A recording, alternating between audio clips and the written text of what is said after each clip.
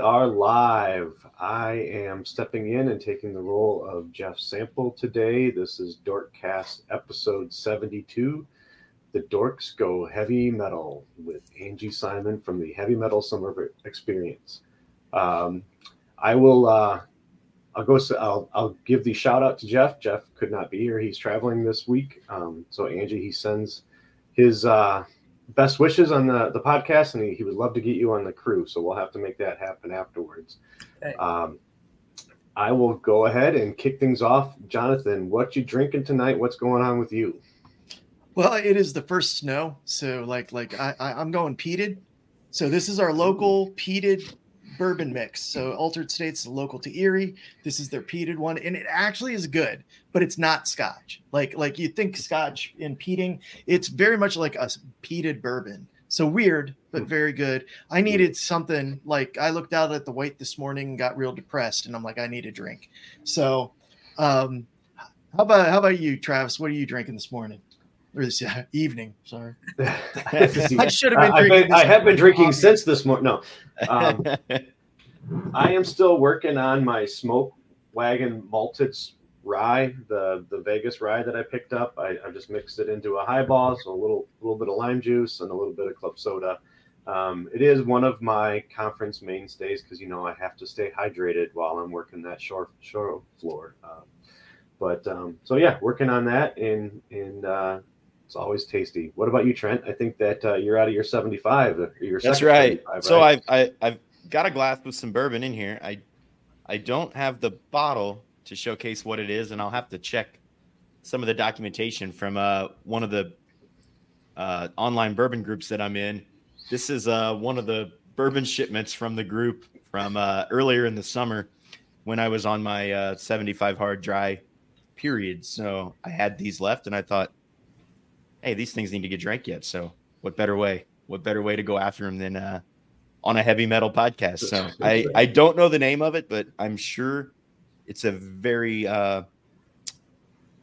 slightly or probably a pretty expensive, nice bourbon that I'm going after right now. So. Well, I'm sure that insert random bourbon name here is very tasty tonight. So. Right. And the individual that mailed it, if you're watching this, you'll find out now that I did not drink your bourbon when you mailed it, and I'm drinking it now. So cat's out of the bag. Oh well. Right on. And well, now we'll welcome in Angie. Angie, thank you for taking the time. I know that you were traveling today. I think you have settled into your hotel room there in sunny San Diego. Yes. What you got for us tonight? Well, I wish I was drinking a bourbon right now. That you guys you're after my own heart. I like a good Manhattan. I'm into that. But I have water. But we will be having drinks here in the next 2 hours. So I've got happy hour coming up at 5. So I'll catch up with you. I'm a little ahead of you guys. So or behind you guys, I should say. So yeah, we're you got a pace, right? Yeah. That's right. Yeah. So yes, I just arrived in San Diego for actually I'm here for a women's summit. SMACNA has a women's summit. We've got I don't know, maybe 40, 50 women coming, and a great speaker tomorrow. So that'll be fun to see and to share some ideas and stories and things like that. So I think it'll be great. But, that's fantastic. And we chatted a little bit out at the SMACNA convention, and they just they installed a new president this year, Carol Duncan. Is it fairly common for a woman in SMACNA? Is this? I mean, it seems like obviously recent history anyway shows that. Well, we're excited that Carol just went in. She's actually here. She and her daughter are both going to be here for the summit. She is, and we say we're not going to say this, but she is the second woman president ever for SMACNA, and I was our first in 2019. Okay. So in 75 years, SMACNA hadn't had a woman until I went in. So it is, but now, our board has 3 or 4 women on it, and we're really, we hope to get another one on the executive committee here in the next year or two. So it's becoming more common, and that's a great thing. So well, fantastic, and you did such a great job. They made you do it a second year. Yeah. That and COVID. We don't talk about that. Yeah, we don't need to talk about that. I got to be the first woman president, and the first 2-year president ever. So that was great. So we'll celebrate. We'll celebrate both. So we did title this the Dorks Go Heavy Metal. So I think it's probably a great time for you to go ahead and we'll just kick it right off there. For anybody that lives under a rock, can you Give us first start with your background and then kind of what led you to where you are now. Okay. I'm a mechanical engineer at a Cal Poly in San Luis Obispo in California. And 1 year out of college, I started at Western Allied Mechanical as a young project manager. And we were a mechanical contractor at the time doing, maybe that year we were doing 20 million and we were doing a lot of design build.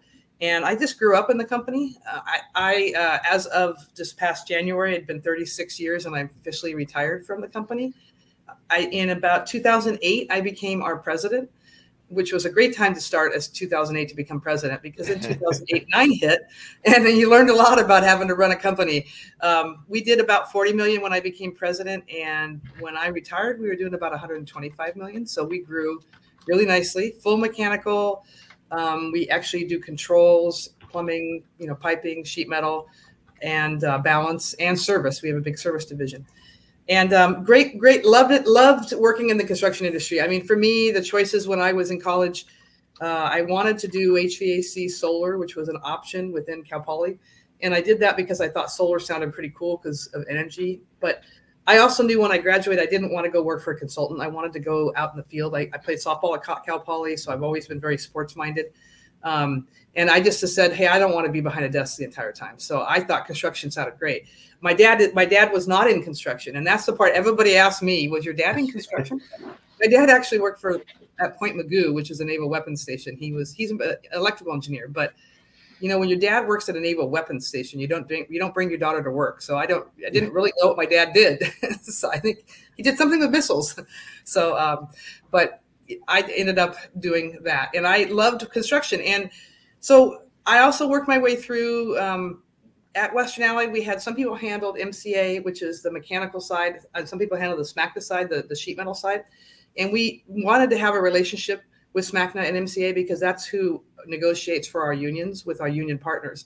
And I was involved locally with the SMACNA side and was our local SMACNA president back in 2008. And they also asked if I would join the national board for SMACNA. And I said, sure. And found out that they had never had a woman on the board, which I was a little surprised about. Good experience for me too, because I grew up in California, and in California, everybody's full mechanical. And we do things, we're more cutting edge on things. And we're a lot of design build, a lot of teamwork stuff.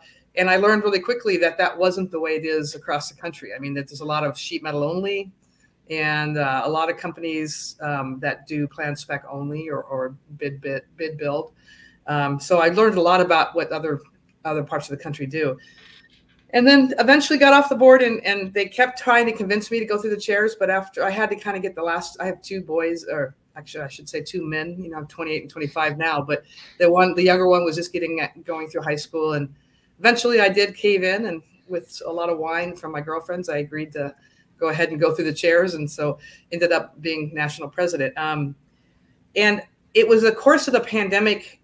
We were in the pandemic, and my partner at work, who's now our president, and I were talking about one of his kids, and he has 4 boys. And this one boy was just one who's probably not going to go to college. Schools is tough for him, but he loves working with his hands. And he had taken an art class and did a lot of welding. And so luckily Zach was able, because we had welding in our shop, we had a shop foreman that said he'd love to teach him welding after work. So when the summer of the pandemic I think it was 20, he took welding from our guy, Mike. And Mike was saying he's a great welder. He was 14 years old. And that's when we started talking, we really should share this vision, because we were right by East Palo Alto, which is a fairly underserved area. And I said, we should run a summer camp. And Zach was like, hey, that sounds great, but I don't have the time. And I said, well, I'll make time. So I put a business plan together and presented to my partners and said, I think we should run a summer camp. And I explained to them, it's going to cost us some money, but this is why I thought we should do it. And I said, let the kids know about it. We could get more people in our trades that way. We could teach high schoolers about what a great career it is. So my partner said, yes, let's do it. So I was starting to make plans when we had our virtual SMACNA convention. And there was a virtual roundtable on workforce development. And I shared the idea that we were going to run the summer camp. And my peer group partner, Hermanson up in Seattle, Rick Hermanson, called me as soon as we were off. He called me up and said, we want to do that with you. And I said, awesome. So the two companies worked together, which was pretty powerful. We came up with the name Heavy Metal Summer Experience because we thought it was a fun name. And we came up with, what kind of projects we were going to do in our shops and with piping and sheet metal. We came up with liability forms like permission slips and how we, and what we're going to do. When we had determined, we had talked to Milwaukee Tool at the time, and they said they'd love to give us tool bags for the kids. So they gave us, I think we had 28 total kids. I think they gave us 30 or 35 tool bags for the kids. We also worked on getting Red Wing boots for the kids, and we gave them PPE as well. And that's kind of it. We just kind of formed a summer camp. So they did it up in Seattle, and we did it in Menlo Park, California, in the summer of 21. So we started planning it in the fall of 20, and first camp was 28 kids in 2 locations in the summer of 21. So when did you realize it was going to take off? Because it really has. Like I will tell you that everybody talks. There's a large number of people that are talking about your summer camp, and I think a lot of it we would have all liked to gone to one of those summer camps as a younger person. But when for you, when did you like look around and go, oh my gosh, wait, this is a much bigger thing than I thought? Yeah, I still can't believe how much has taken off. What happened after that first summer was I was then national president and finally getting to travel a little bit. So I started sharing, and SmackDown was an amazing partner too. Even that first summer, they made a video with us. So they helped us with that. They came over, they filmed, they made a video of us and Hermanson, and we talked about the whole idea. And we shared the video, but I started telling everybody about it when I went around to contractors across the United States. And I think part of it was I kind of started saying, okay, everywhere I go, you all say we have a workforce development problem. We're all worried about it. But I kind of looked at the contractors and said, but we need to stop talking about it. And it's time for you to get some skin in the game and for you to do something about it. Because I said, we're thinking the unions are going to solve this problem. And not that they aren't trying, but they need our help. And we need to do this together. And so I kind of started challenging contractors to say, it's your turn to step up and do something. And we'll make it easy for you. Here, we wrote a playbook. So Rick Hermanson and Western Allied together helped write this playbook. And the playbook, we kind of call it the easy button. We hope that playbook will explain to them how we ran the camp, what we found, lessons learned, all kinds of things. And all the projects we did were in the playbook. So that second summer, we had 11 locations and about 150 kids. So we went from 28 kids to about 150 kids. And that's where I started going, wow, I don't know if Milwaukee is going to give me 100 tool bags. So then DeWalt stepped up and we split those tool bags. So they each gave us half the tool bags, which was really great. I mean, they teamed together. And we started raising money for the boots that we were giving them, the PPE and the medals and everything else. We had other sponsors like Procore stepped in right away, and Mestec Machinery stepped in right away to make our medals. And I think when it really hit me was after that summer when all 11 said, we're in again. And then all of a sudden I had a bunch more that wanted to do it. And we were given a free booth at the SMACTA convention. And then we were given a free booth at the MCA convention. And then, oh my gosh, I mean, the free booth at the SMACTA convention, the MCA future president the next year, it was in October, and Robert Beck was going to be president of MCA the following March. And he stopped by our booth because he was at our convention, and he goes, we're going to do this. This is a great idea. I've never seen this before. And sure enough, Danforth ran a camp the next summer, even though he was president of MCA. So that's where it's like taken off. This past summer, so just a few months ago, we had 21 locations and 325 kids.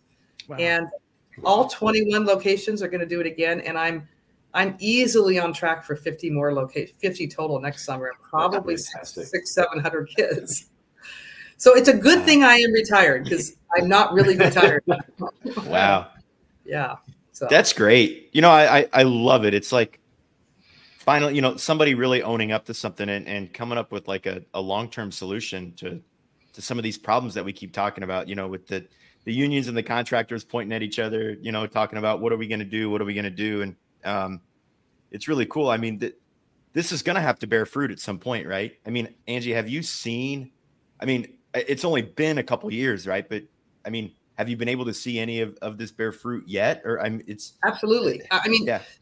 Every year we're forming it to, originally we said high school, and then we started saying, well, let's make it like 16, 17, 18 high school. So not the youngest ones. Right. And as we go, we kind of want the older ones, because we'd like to see, it's nice when they attend and they've already graduated. And so But most camps, let's say on average, a camp has 12 to 16 kids. Usually we get 5 to 6 of them that have graduated high school. So you got to realize that of 16 kids, we may only have 6 that have graduated high school. But I'll tell you, of those 6, typically 5 or 6 of them are interested in getting in the trades. Now, sometimes when you're working with the underserved areas too, particularly driver's license are a big hurdle for kids in the underserved areas. So we're seeing, like my very first camp, I had kids that were very interested, but of the 5 that had graduated high school, 4 of them wanted to get, well, one of them got in right away. She had a driver's license. She was in, she pre-apprenticed for us right away. But the other 4 really wanted to, but none of them had driver's license. And takes a little bit when you don't have cars in the family. And we finally, after almost a year, those 4 got driver's license. And then we were tutoring them a little bit to help them take the test. They took the test and they did all right. So the next thing, they were going to have interviews. So we ended up doing mock interviews with them at our shop, because I work with a nonprofit in our group, and that nonprofit called, would you guys do mock interviews? I said, absolutely. What I thought was really cool about that was, so my 2 superintendents showed up, myself and my husband. So we were going to do mock interviews. We had 2 rooms, we're going to put a kid in each room. They showed up with 6 kids. And I said, well, who are you? This guy. And he goes, well, I'm Joe's older brother, but I work at Lowe's, but Joe's told me all about it. I think this is a better job. I want to get in. Awesome. The other kid said, awesome. I'm the neighbor of this guy, and I want to do it. So they had already passed the test as well. So we didn't just get those 4 in the trades. We got 6 because they told their friends and their brothers about it. So I thought that was pretty cool. So we actually just did our first ever annual report, and we do show some numbers in there, and we are getting kids in the trades. Superior Duck down in Southern California, every time he has a fab shop, and he immediately offers anybody that's graduated a job. That's awesome. Start working right away. I guess he just, because he's a fab shop, he could, and they can allow, every area is different on how many pre-apprentices you can take. But if they're allowed pre-apprentices and you can take them, then you can help them the course of the next 6 months to get into the apprenticeship after that. So it works really well. Oh, that's so fantastic. Cool. And one of the things I wanted to pick at that you were talking about is it is the heavy metal summer experience. And we've talked a little bit too that yes, you started with sheet metal, or you started with the full mechanical, and now you're really looking for those full MEP contractors to do it too. So that's one thread to pick at your brain. But what you highlighted there with the interview training, I think that's one of the things that many of us have been in the industry for a while are talking about with some of the younger people coming out, is they're lacking some of the communication skills, some of the interpersonal skills. So could you pick on that more? Because it's not just bending metal, welding metal and whatnot. And we have to, if we really, we can't just have a camp and then throw the kids and say, okay, now go take this test and get in. Because, well, one of the problems we're also seeing is, we're seeing it, I'm also on a dean's advisory, the Dean of Engineering's advisory board at Cal Poly. So, you don't have enough to do. I don't have enough to do. But the dean was telling us that the kids that they're applying for college now, their math skills really deteriorated during the pandemic. These kids were freshmen and sophomore during the pandemic, and they're just, so we're seeing the same thing with the union tests. In the math skills are even worse than they were before. So we as a group, we can't just say, go take the test and get in. We need to be willing to help them. And I will tell you a story about, we ran a camp in St. Louis, and they've run camps the last 2 summers, and they do it they tour 3 contractor shops. So they take a half a day, 3 days in a row, and they go to a residential, a commercial, and an industrial contractor.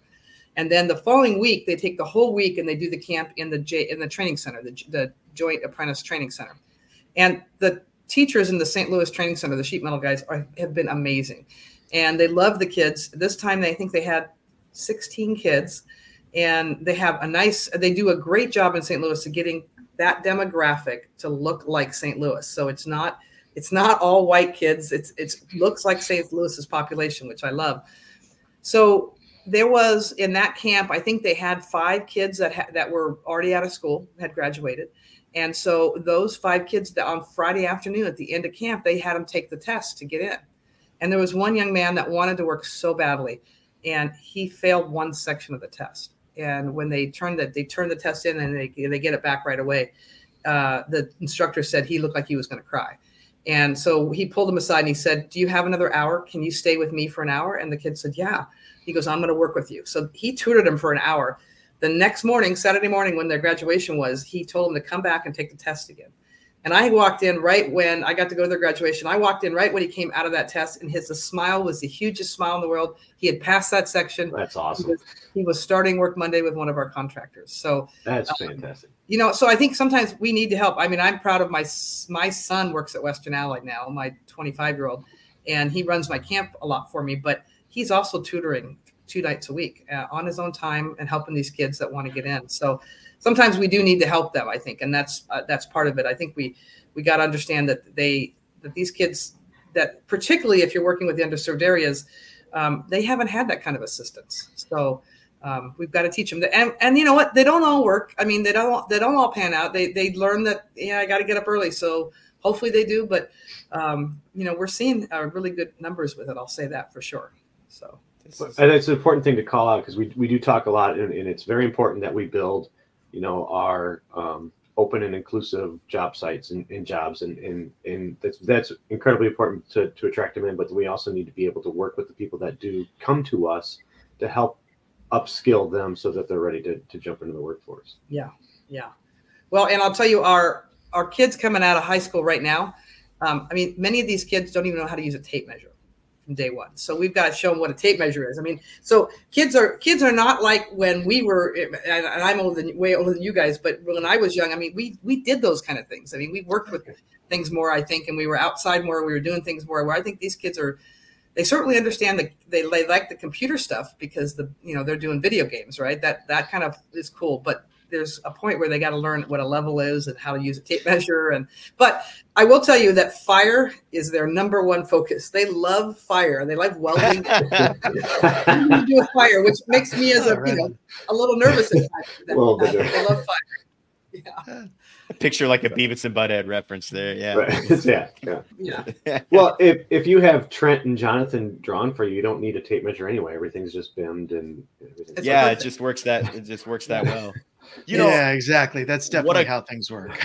What a great foundation.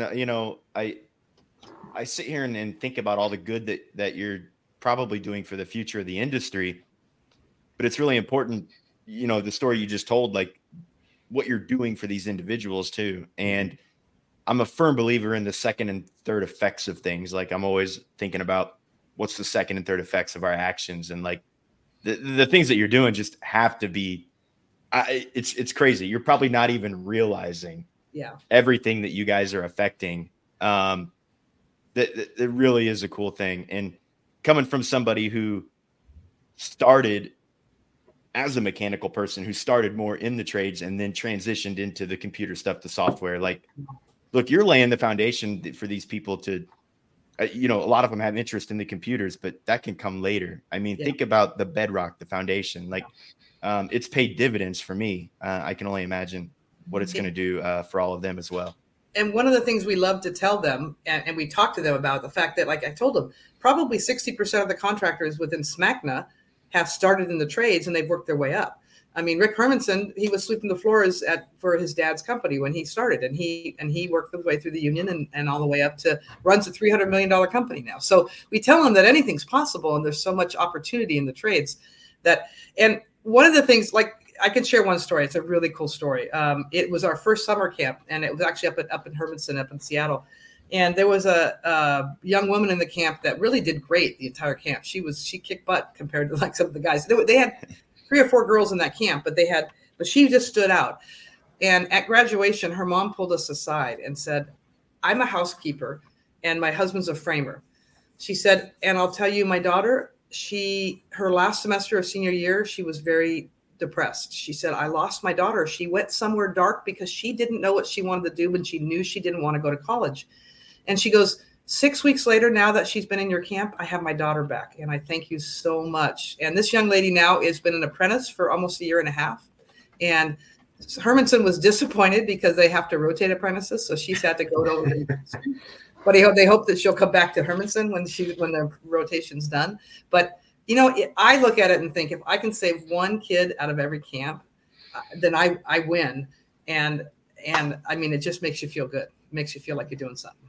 So So, you get a lot of, you're saying you've got underserved areas, you got a huge, like, big umbrella for the type of kids that are attending camp. Is there something that you see that really brings them together? Because in thinking about it, I was like, there's not a lot of shop classes left in high schools that are getting people. And even when I was in shop class, I don't think they ever kind of said you can make a living at any of these things. It was always like, oh, you have a free, a free course, just go over there and take shop class. It wasn't like you can make a lot of money and possibly run $1 million business. It was shop class.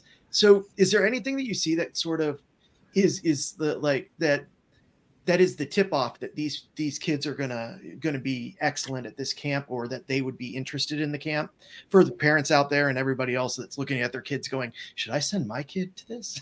Well, I think two things. One is the kids don't pay anything for the camp. And they do walk away with a set of boots and a set of tools and PPE and all kinds of neat things they make at the camp. But the one thing I've said over and over again, career fairs are great, but we recommend around 30 hours for the camp, because the kids really need to get into and start using their hands and using the tooling that we make and what we have, so that they can start to figure out, oh my gosh, I can make this myself. I mean, they learn to solder, they learn to weld. They learned, they bend metal. They thought they had to bend it by hand. They found out, we have machines to do that. And then we show them, we actually make an air conditioning unit. We teach them, we put ice in the air conditioning unit. They learn how a fan will blow and how the temperature is different when there's ice in it and when there's not ice in it. And we actually, 3 of our camps this past summer did electrical projects. We did did electrical stuff, and we brought an electrician in to talk to them about that. And that's one of our goals, is to try to make this a full MEP camp if we can. So I think the time they don't really, the first day or two of camp, depending on if it's a couple hours and the schedules vary depending on who's hosting the camp. But by the time they've been in camp for maybe 5 or 6 hours together as a group, they start realizing that they can make these things. And then the first thing we tell them, and every day we tell them, wow, and you can make so much money doing this, and you can have pensions, and you can take in healthcare, and it's a career. We tell them all those things, and we reiterate it over and over again.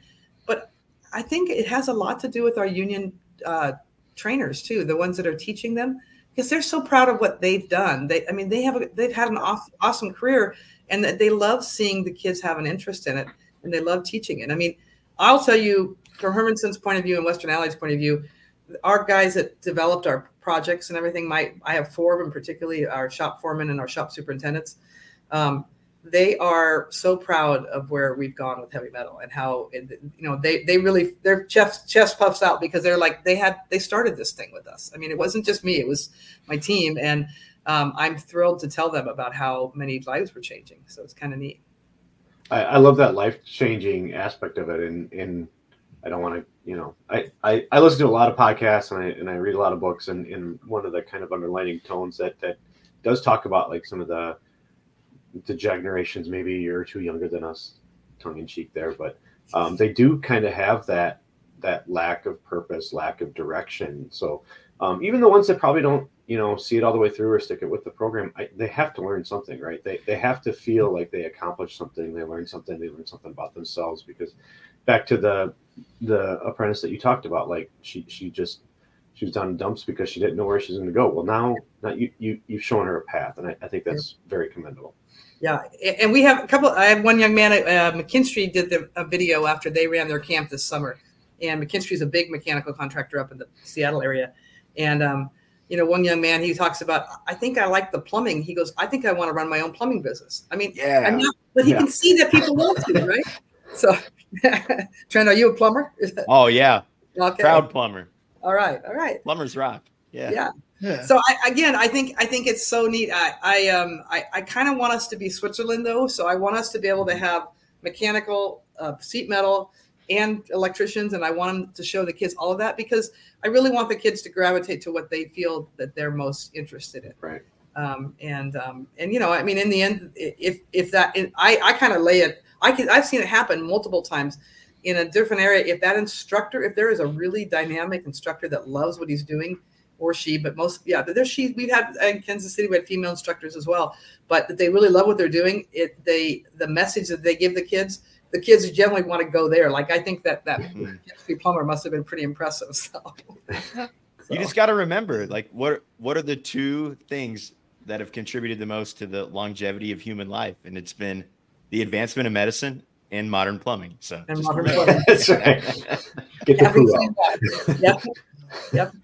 Well, indoor air quality is important too now, though. Yeah. Well, you know, you just made 60 minutes. Come on. I might have made that up. I don't know. So one of the things I wanted to bring up, which was, so my daughter has a friend, and the friend came to me because I was involved with like all the miscellaneous associations. And she's like, I really want to be an electrician and get in as an electrician. And it was tough for me to tell her what to do. You know, it was tough for me to understand what to do. I got to say, you know, you were talking about possibly having 50 locations, right? Running how many, like 300 kids through 50 locations, 600 kids. 600 kids, 600 plus, yeah. And I would imagine Danforth's going to be one of those locations, right? Yes. So Danforth is within an hour and a half from my house. I guarantee you that if my daughter ever has a friend again, I can say, hey, oh, well, wait a second. There's this summer academy. It will get you ready for this. It will also get you, because it is tough. Like we say, we have a good funnel to bring people in, but nothing like what you're doing with the academy, where you're looking at showing them what the job is, having them do that day in the life, or while in the life, teaching them how to build, and then tutoring them in. Like honestly, that's a pretty powerful funnel to get people interested and into it. How do you see it maturing? Because, you know, I mean, you have so many projects. You're talking about bringing in electrical. You're going to get big fast. If you're at 50 and 600, like next year, I hate to say it, I've been looking your exponential growth. That means 100 and 1,200 students. You actually are bigger than any individual event at this point. You know, so. But you know what? I mean, we're talking United States and Canada. So we had one in Canada this year. We expect to have 3 or 4 in Canada this next summer. So there's a lot of area. I mean, if you think about it, even if we did 100 locations, that still doesn't touch a lot of places across the United States, right? Oh, yeah. But from my point of view, from what heavy metal does, I need to get, we are trying to scale up. I am focused right now a little bit on that and on fundraising and grant writing and trying to understand. For one, I think I need to hire, my goal would be by next summer to hire a full-time executive director, because I am playing that role right now. And that was not my intention on retirement. So I would love to be the PR person, but I don't really want to be the full-time executive director. And that's not really my strength. I mean, I ran a mechanical contractor firm, but I don't really know a whole lot about, I mean, even fundraising is a new one for me. But I think, you know, honestly, what the thing that makes me the most excited is, you know, the camps that have run it, they realize, like, particularly when it's run by a contractor, they realize their employees love doing it. That employees love the fact that they're giving back and they're teaching, and they get to see these kids. So one story I had of our purchasing agent at Western Allied last summer, so summer of 22, she was working at Western Allied, but she didn't think she was qualified to volunteer. So what we would do would, we'd have 4 union folks. We'd have 2 sheet metal, 2 piping teaching the kids. We'd break them into a group of 8. But then we'd have project managers and engineers volunteer. So we'd always have like 4 adults for every 8 kids. So we had like basically a 2-to-1. And the project managers loved the volunteering because it was neat. They were able to, like, they just kind of supervise, or they'd help them, or they'd do their own project next to them. So they'd stand there and they'd work with them. So, but Justine didn't think, she said, I'm just a purchasing agent. I'm not qualified for that. Well, this past summer, my son talked to her and said, no, you need to volunteer. It's okay. Go for it. She called me up the next day after she volunteered, and she said, Angie, this was the best day of work I've ever had in my life. She goes, I had so much fun seeing those kids and how excited they were about this. And she goes, and I want to volunteer again. We're making a difference. I want to do this more often. So what we're finding is that as a company, you're realizing that it's helping because the generation that we have working at our companies right now, giving back is important to them. And they're realizing they're giving back, and they're realizing they're helping people who may not have had a path where they wanted to go. So I think that's, to me, very important. And I think will continue to grow. I do right now, I'm doing a lot of the let's put you together. So for example, in Indianapolis, Pointer is a big sheet metal contractor in Smack that, and awesome group. He's sheet metal only. there is a large electrical ERMCO right next to him, right, like a block away. And then there's North Mechanical, which is plumbing and piping. The three of them are going to work together and host camps. So and this will be the first time this summer coming up. So we're working on doing that. And I just love the fact that we can do this together. We're letting the unions are starting, even though sometimes our unions, sometimes the UA and SMART may be arguing over what they cover in material. We're Switzerland. I mean, we're just trying to help kids get into the trades. So and it helps everybody. It helps everybody. Yeah. Right. Yeah. Right. There might be a construction dork in the backyard of that one camp. Yeah. I worked for North Mechanical for 11 years. Yeah. Oh, you did?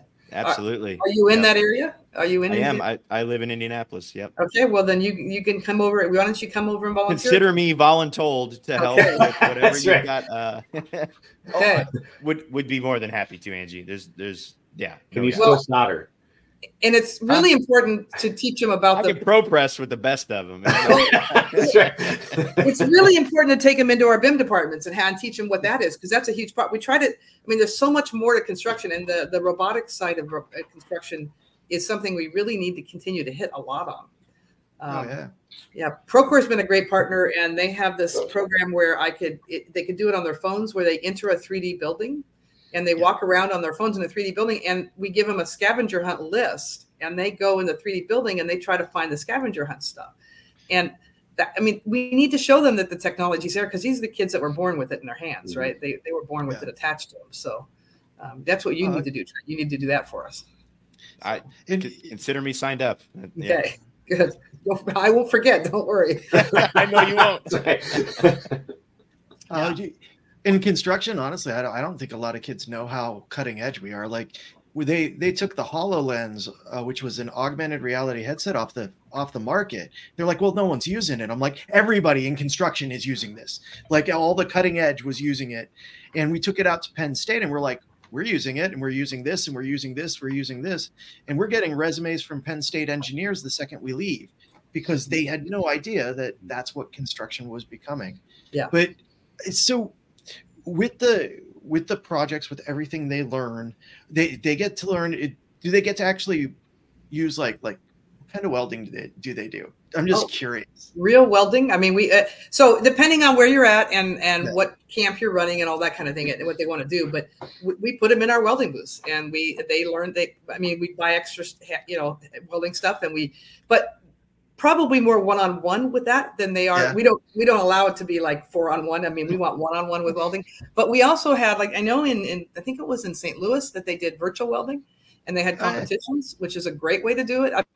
I had a dream one day. This is a dream, but I had a dream. I woke up in the morning, thought, was that a dream? I was going to build out a big RV with about 8 virtual welders in it, and just drive around to my camps and let them use them at my camps. That was my dream, but that goes. But because they love the fire so much. But even simple as Sacramento SMACNA did this in their camp, and I loved the idea. She brought out her fire extinguisher guy. The people that do the fire extinguishers, they built round sheet metal things. They built fires in the parking lot, and they taught the kids how to use the fire extinguishers, and the kids got to get the fires out. And that was a huge hit with the kids. So, and it's a life skill right now. If there's a fire in their house, they've actually used a fire extinguisher. So, but welding is a big part of it. And you find that many of the kids want to be welders. They think they don't realize how long an 8-hour day under a hood in the hot weather is going to really be, but we won't tell them that at all. Yeah, we don't need to tell them any of the downsides. None of the downsides. All positive. Some people find solace in that. I don't know. It's there's definitely a breed. There's people who just enjoy welding is for people who have like an artistic mind. Yeah. Welders are very similar in the ability to like focus on patterns and things that you're doing for a long time. The same skill sets are there. It's in St. Louis's camp, they build a dice out of heavy gauged metal, and they weld the seams. And I was looking at them at graduation, and there's one young lady who was amazing. And she was going to be a senior. She wasn't even out of school yet. She's going to be a senior in high school, but they're fighting over her already because she wants to be a welder. And she's so good as a junior in high school at welding for some reason. So it's really neat because she says, "Oh, I'm going to be a welder next summer." She goes, "As soon as I get out of college, out of high school," she said, "I'm going to be a welder." And she already had offers from, they were like fighting over her. So, well, cool. I got to say, you were saying that maybe like you were worried about whether Milwaukee would give them, like a tool bag for the students. I'm thinking they're going to be fighting over who to give them to. Cause I remember my first tools and they're the first battery I get. And what I buy? Everything else. That's a great point. You know what I mean? You have a pretty good captive audience. You got to play that marketing. Yeah. I just did. I sent my email to Milwaukee and letting them, I'm looking at probably needing 300 tool bags from each company this summer. And I did say to them that, your first tool bag is the one you never forget. And we generally will check with the contractor and say, are you a Milwaukee or a DeWalt? And if they are, we try to give, as long as we have, and it's been about 50-50 so far. So, and if it's not 50-50, then the training centers will usually be more agnostic. They don't care. So I'll give them to the training center. I'll send, one versus the other. And actually in Kansas City, they did, they wanted half Milwaukee, half DeWalt, just because she said we use both. So he had 30 kids in Kansas City this past summer. And so we gave him 15 tool bags of each. But those partners have been huge for us. DeWalt, Milwaukee, because and DeWalt, they also have Stanley Black & Decker has a grant right now available that we've applied for the last 2 years, and we've gotten money from them, and we applied for this year. December 1st, I'll be finding out if how much more we'll get, but it's to help the trades, and they extended that grant. They put $25 million aside for it. So that's the part that's important to me. I'm trying to tell our partners. Procore has been that partner. Train signed up for that this past year. They were a huge supporter of us. Like I said, Mestech and SMACNA, MCA, NICA are all giving us lots of help and free boosts and things like that. But we're starting to get other sponsors and starting to step up. Even Kojo and Open Space and some of the tech ones are starting to step up. Because I think, and Trimble they stepped in last year too. So for me, it's a matter of saying, guys, you need the industry. You need it to be successful. And if you could just help us with this, because it's going to help with the industry in the future. Well, does Lincoln have a semi-tractor trailer like you were talking about? Because I think Lincoln Welders has a virtual welding trailer that, they could probably let you borrow the keys of for a couple of days. Come on. Like it's just I'm supposed to be retired. I could drive around in that big truck in the summer. Yeah, absolutely. You're just camping. You're just camping. It's a camper trailer. Or your executive director could, right? Yeah. If you could do one, I'm cheap and I'm from the Midwest, so if you could get Master Force and Tool Shop out of the Menards stores, I'd be great with that too. But so I wanted to touch on the technology side. We're construction technologists here, so you did talk about you do take them through the BIM departments and stuff, and when I was working with the Helm Group, that's one of the things we did a lot of, and I used to go to different career fairs and talk about stuff, and I was supposed to talk about software development at one, and I ended up talking about construction a lot. So can you talk a little bit more about like the technology involvement that these kids get exposed to? Because not everybody's going to be a welder, but we still need other people. We need the purchasing agents and whatnot. No, we do, and we do take them through all of the all of our shops, and we show them everything. And actually, when you do host a camp at a training center, a lot of them have welding booths all over the place. But they also have the computers in the BIM department. So we try to, in a lot of the camps, we're trying to let them see from the very beginning. So we go in there with them to the 3D. We draw what we're going to draw in 3D.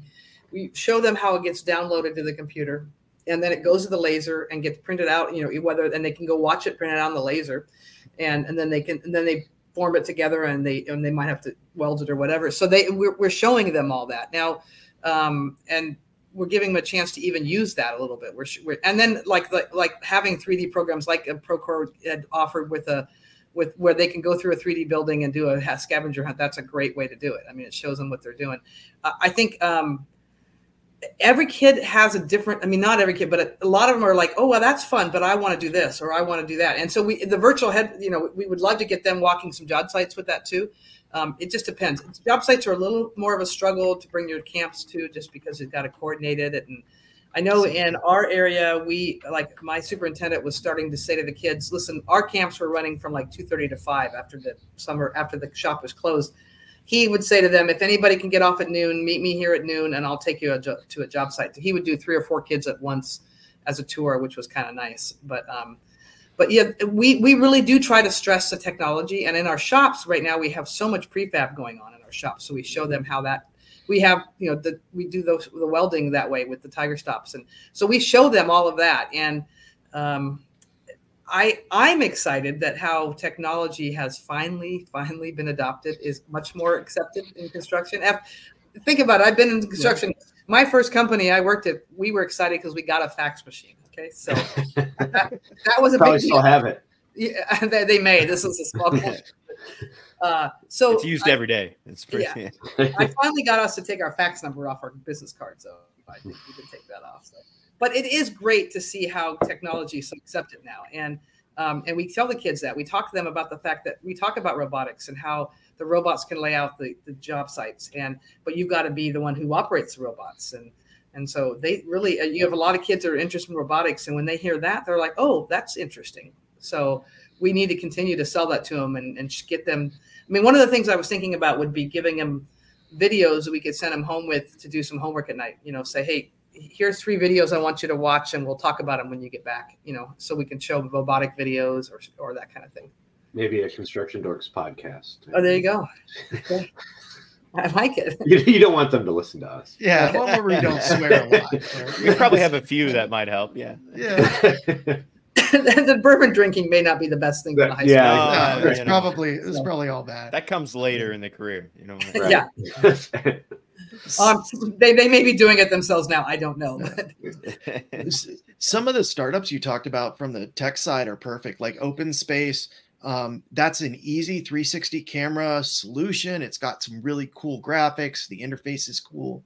I can see, I could see more as soon as startups know that you're doing this, I could see a lot of them jumping on, because when we take technology and we put it on a job site, unfortunately, it usually doesn't go to the foreman. It usually goes to the youngest, most techie person on that job site. And so a lot of these students, when they get there, they may be the person that's looked at to be the tech nerd, while they're learning better welding skills, better soldering, better installation skills. Well, so we started seeing in Western Allied that we should team an apprentice up with a foreman who was an older foreman and let them do the tech side of it. And it worked out really well. I see that all the time. I recommend it too. Reverse mentoring. We've talked about it a lot. Yeah. The other thing you mentioned that we do talk a lot about, since you're not maybe versed in the Construction Dorks, we know you watch them all in your free time, but is the fact that construction is one of the few places where you don't need a college degree to be the owner of the company. Yeah. We've had a bunch of times we've had on owners of the company, the biggest movers in construction, and we're like, what's your degree? And they're like, oh, I dropped out of school after a year because I got tired of it. And, I went to tech school for 12 months. And now I run a multi-million-dollar company. So are you forwarding that to them, that idea that this is you don't end up with debt, you end up making money from day one? Is that big for them, or are they still skeptical? It's big for the parents. The parents, when they start seeing that, they see it, because we do have in some of our posters, we have the analysis of 4 years in college and then 4 years in the trades, and what you owe at the end of that and how much you've made at the end of the trades. And it's a big deal for the parents, and some of the kids, it's a really big deal because money is their focus, it seems like. And I think we talk to them all the time about it. And a lot of the apprenticeships now, and Local 104 in our area, and I think UA 467 in my area, if they've worked with Foothill College. So when you get done with your apprenticeship, you have an AA degree. So you have a 2-year degree. So they've added specific English type soft skill classes to their apprenticeship specifically because Foothill said, if you want the AA degree, you got to add these classes. And they did that. Yeah. So I've told them, I said, you graduate, you get done with your apprenticeship, you've already got your AA degree, you're working in the trades. And if you decide you might need to go get a bachelor's from business, for example, then maybe you go at night and stuff. You're already making money. You've made good money. You can probably do that, or you could do it online. But I said to them, you don't need it to do that. Many owners don't. And the masters of life is going to give you a lot more experience than necessarily the classes. I love my classes in college, but I think I've learned way more of my first 5 years at Western Allied from my field folks than anybody else. So our local here, the UA local in Indianapolis, does the same thing. You get a 2-year associate's degree from the local community college. So there is that. I would argue, me being where I am now years later, probably look at that and say maybe it's not that big a deal, but at the moment, you know, if you did want to transition, you know, there is that opportunity. I mean, well, and I look at it and say, I ran a large company. Did I have an MBA? No. I just had a bachelor's. Could I have used one? Maybe, but you know what? I just married one, and I would just bring stuff home at night and say, "Hey, you need to help me with this." That's right. There's ways around everything. Yeah, there is. Charles Barkley, when they, you know, he's like, because Charles Barkley left college, right, to join the NBA, but he had, like, I don't have a college degree, but I got a lot of people that work for me that do. So No, you know, I think the kids, we really, really do stress over and over again. And one of the things we do is after about 30 hours of camp, we stress to make the graduation a big deal. I mean, it's a big deal that they've graduated. We try to, like in my company, we have we make it a company function. So we probably have 150 people at the barbecue. And I mean, for them to have 150 at their graduation is pretty cool. But and we give them, you know, certificates, but they get a medal, but they also get letters of recommendation. And we're hoping that we can continue to work with the unions to give them a step up. Like some of them, there's points to get, you know, that your test scores help you. The higher ones get to go into the apprenticeship sooner, but there's also other points. And we're hoping that a lot of the unions will work with the heavy metal camp and say, well, they get X number of points because they did the heavy metal camp, and get them into the camp. I mean, direct entry would be ideal, but I don't know, you know, every apprenticeship in every state has got different rules. So I can't get into that level, but I said today when I was on the phone with some Portland folks, they were saying, have you thought about, you know, making this an approved apprenticeship, pre-apprentice class? And I said, well, you need to do that in Oregon because their rules are different than all the other states. But I said, go for it. If you think you can, that's what we should do. So, but I do need the support of all NECA, IBEW, UA. I mean, we need all and SMART. They need to be on board. SMART's been very on board with it from the very beginning because I was SMACNA and I was strong with that, and UA stepping up, and now I just need to get to IBEW to get them more on board as well. So we may know a few people. Yeah.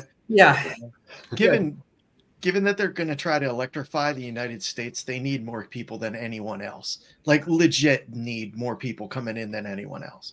Absolutely.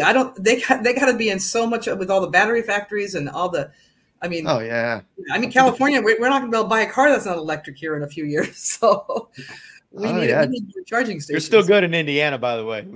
Right. Yeah. Probably good in Oklahoma and Texas still too. I still use my coal-powered locomotive here, you know. That's probably what people think. Yeah. No. Well, I'm excited. We're going to have a camp in Texas, we're going to have one in Dallas. So Brant's going to have one. There's a few areas I'd like to get. Definitely, I'm still working on Chicago, so I need to talk to the Helm Group and see if I can get them to consider it. But I'm working on certain areas. But I am excited to get ones in different locations, which is really great. It looks like we might have one in Milwaukee and Minnesota, and so we're moving into different areas, which is a good thing. So. Right on. So if somebody wants to, because we, you know, there are people actually that I tell about this, and I'm always like, contact Angie. She'll move you forward. This is who you need to contact. But is there anything beyond that? Like aside from reaching out to you on LinkedIn or reaching out to you via email, is there a way for, particularly I'm saying for parents, because those are the people that I see most of all, that like, there are a lot of people in my local that would love to send their kid to one of these camps. Yeah. And there's 2 contractors that I know that probably could be talked into doing one. If we can find enough classes. How do you get going? How do you get started? Well, that's a good question. And you need to realize it's growing so fast. I built our first website. Yeah. And which is a bad thing because I had people to do that kind of thing when I was at Western Allied, and now I did it myself. So it was a GoDaddy website. And it's still working and doing fine, but we are finally going to, by the end of this calendar year, we will have a neat new website. It's going to be awesome. I got people working with me, but even now though, you can go to my website and it's going to be the same website address. So it's www.hmse, so heavy metal summer experience.org. And we've got videos on there, and we've got, and those that are interested in sponsoring, there is a tab about Raise the Rebar is our It's our thing for trying to raise some money here, raise the rebar. But that tells a lot of the story we have. It tells the story how we're going to be, where you can go. And we'll also have our map. We have a map of the United States. Like we had a map last summer of the 21 locations. And the plan is the United States and Canada will have a map again to show where they are. And we'll have contact people at that location. So the other thing is we're planning on putting an online application for the students on the map, on the website. So by the end of the year, there'll be an online application on the website. And what you'll do is there'll be drop downs for all the locations we're having camps, and you pick the one that you're closest to or that you want to get into. And then the camp will get that application as well as we'll get that application. So we're trying to make things a little more streamlined. And we're trying to figure out how to scale this whole thing up. But I've got a great PR group, Nelson Creative and Davenport, Iowa, working with me to do all my social media, but they're also doing our website and our playbook. So we're trying to scale that up because we need to. And I hope that we do have a problem with the fact that we may have 100 camps the following summer. If I can, if we're lucky, it's doing the right thing. So your forecast suggests you will. So yeah, I mean, I know. I know, and that's great. But the other thing is, there's two things I would wish we could get the shops back into high schools, and that they could understand, that there is a career in the trades. I mean, we do see some counselors. I mean, there was a counselor in Laverne School District, which is in the Southern California area, and it happened that the first summer we had a Superior had a camp. The 3 kids from that school district went to that camp, and one of them was the daughter of the superintendent of schools, which was really cool. She went to the camp. So then she told the counselor that you need to go get more kids into that camp. It's an amazing camp. So then I talked to this counselor, and the counselor said, I think we should be focusing with some of our counselors. Not all of us should focus on college. And I'm like, thank goodness. So that superintendent of schools actually allowed her to be a counselor that does not focus on college. I don't remember what her title is, but she's basically following up on careers that don't require a 4-year degree. And if I was really successful, 10 years from now, it's all back in the high schools, and the high schools are pushing people to the right options for their careers.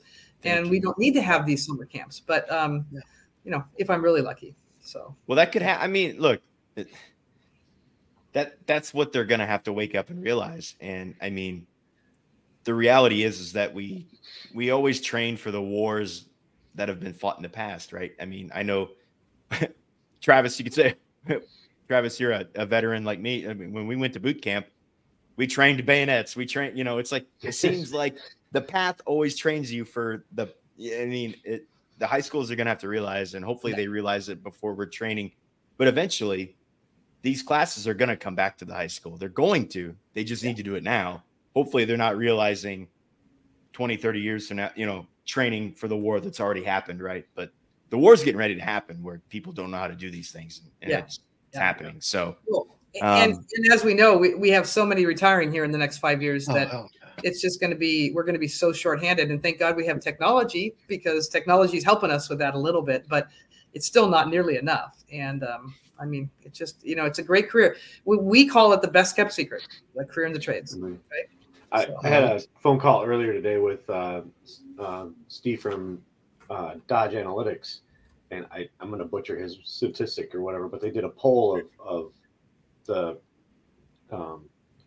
different trades, and including structural and everything like that. And I want to say it was close to 30% was what they expect to retire in the next wave. So 30% of our workforce is going to retire.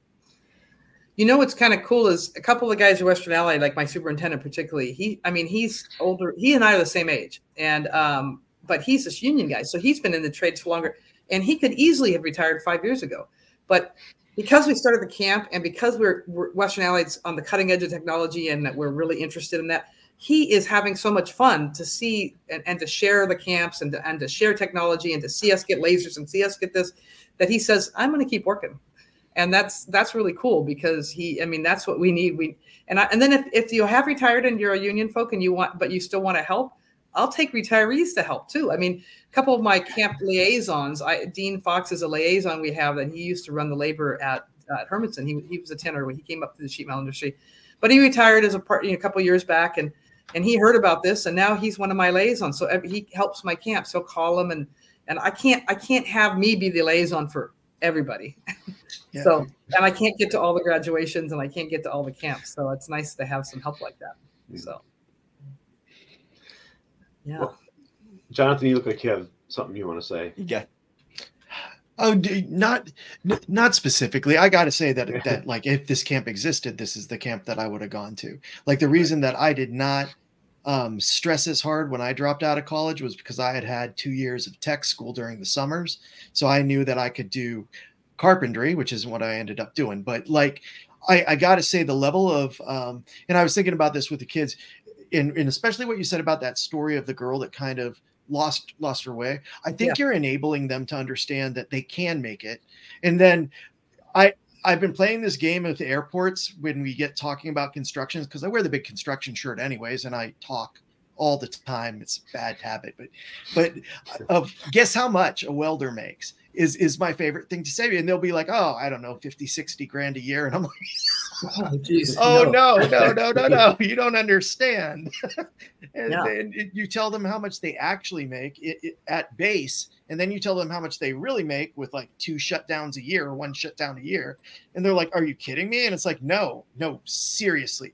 You can get your 6 figures without going to college and at a job that is like going to shop class, which was my favorite class was shop class. There's no question. My 25-year-old gives me a hard time because he says, Mom, why did you have me go to college? He goes, I would have been a lot further off if I would have just done the trades. And I'm like, sorry, but I mean, he's with an industrial technology major. And I said, well, you would have missed out on the college experience. He goes, yeah, that's true. He goes, but then again, he goes, I would have probably had the house that I want to buy by now. And I said, do you really need the college experience? I mean, I know it was fun, but do you really need it? Yeah. Well, luckily he went to Cal Poly, so it was not as expensive as most colleges. Sure. So, but that helped. But yeah, no, and you know what? Passion's important, and every trade is different. My older son's a journalist, and he was a sports journalist, and he has a master's, and I feel for him to a certain degree because journalism's not a trade that pays very well. He is now the sports editor for a big paper online paper in the Bay Area, and doing great. But he jokes about his brother making a lot more money than he does, and I keep telling people they don't understand what a good paying job construction is all the way throughout. I mean, in the office and in the field, it's a good paying job, better than most. And my husband was in the hotel business. That's not where you want to be if you want to make money. No. I definitely like my son growing up. He's at college right now, but before he left the house, I was like, yeah, why don't we teach you how to blacksmith and carpentry and just weld a little, like just have the base level skills. So I know if you can't find a job, you can find a job. You know what I mean? Because I don't think they realize that. Like we're not kidding. 30% is retiring. We have nobody in electrical to replace them. We have no one in plumbing to replace them. Like we need people so badly that if you want to do this, we will pay you lots of money to do this. Right. And you guys know, I'm sure that stat's been said many times, but the average age entering our apprenticeships in sheet metal and in UA, I know those two, is around 26 and a half. So they're 26 and a half years old before they start the apprenticeship. Where have they been for the last 8 years, 9 years? So probably college, or military. That or in and out. They might have been working in and out. You never know. I mean, that's the thing. I think to myself, gosh, if they could have joined the trades 8 years earlier, think of where they would be financially and pension wise and everything else if they were at 26 and a half. Well, I think that speaks a little bit to the being lost. Like I think probably a lot of them spent almost a decade just trying to figure out who I am, what do I want to be, what do I want to do. Like that's true. Yeah, and they don't have at 26. You can do that while working too, though. You can, right? Yeah. And they lose their parents' benefits at 26, so they have to stop. That's a good point. That's it right there. Oh crap! I need insurance. That actually might be the real statistic. I don't even know. It might be. Yeah, maybe. I don't know. So Angie, all the people we got for BIM, I couldn't find anybody for BIM because no one, not computer people.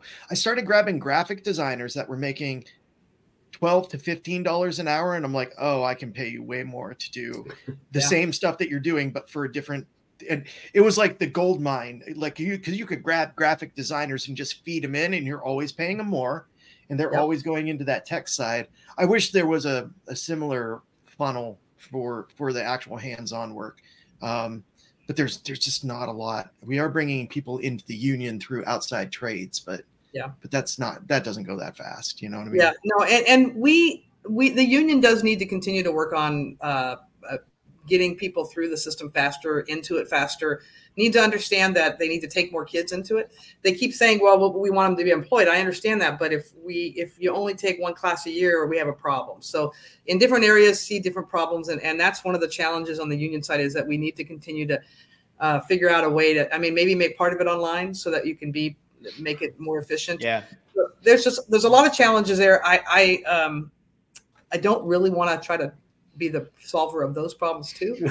But I got to figure out how to get our kids into the unions, because it's going to make us successful. That's an interesting one, because I can look at that even from my past experiences where, and I think some of that's a button head between the contractor and the union a little bit, but, I work in software now, right? And I work in customer success and onboarding and stuff like that. And we're always trying to figure out, how do we get the time to first value faster, right? We're always talking about, how do we get from somebody's new to the time where what we have provides value to them. We want that to be as fast as possible. Yeah. And it's funny because the apprenticeship, when I went through the plumbing and pipe fitting apprenticeship, it was a 5-year apprenticeship when I went, and then you heard about, 15 years ago, it was a 4-year apprenticeship. And I'm like, wait, they added a year? Wait a minute. And then now I'm in software and I'm like, no, we're trying to shorten that. But right. And some of that's the back and forth with the contractor, because I think the contractor wants more years of not paying them the full wage, right? And I get that. But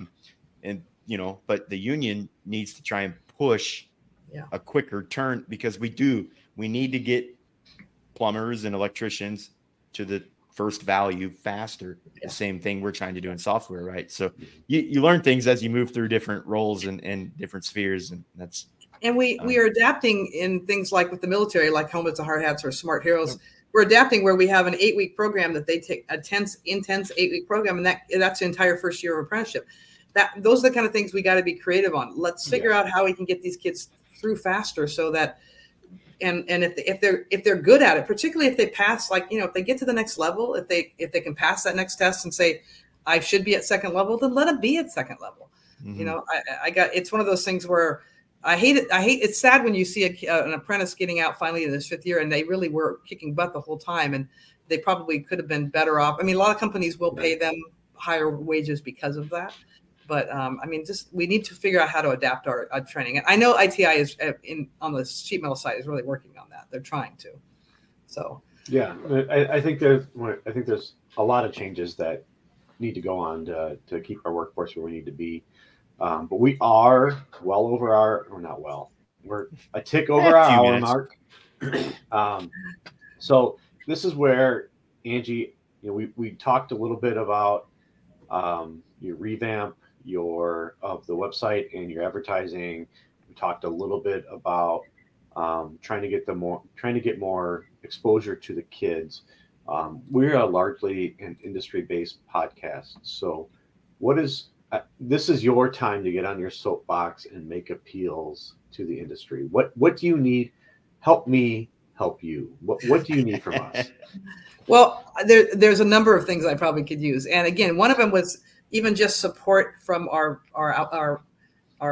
industry in regards to financially. Anyhow, for example, I did talking to both like Open Space and Kojo, said, hey, if you're a sponsor, thank you for being a sponsor. And if you're a sponsor, we would love you, if you're in that area, to stop by a camp. It's a great opportunity for them to get inside a contractor's shop and say, hey, I'm a sponsor. I want to check out the camp. But then you get a chance to meet somebody in that shop.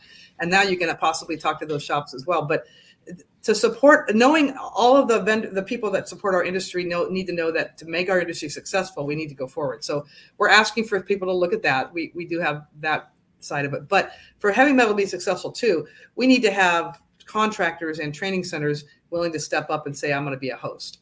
Because it's not free to be a host either. They end up spending money as well.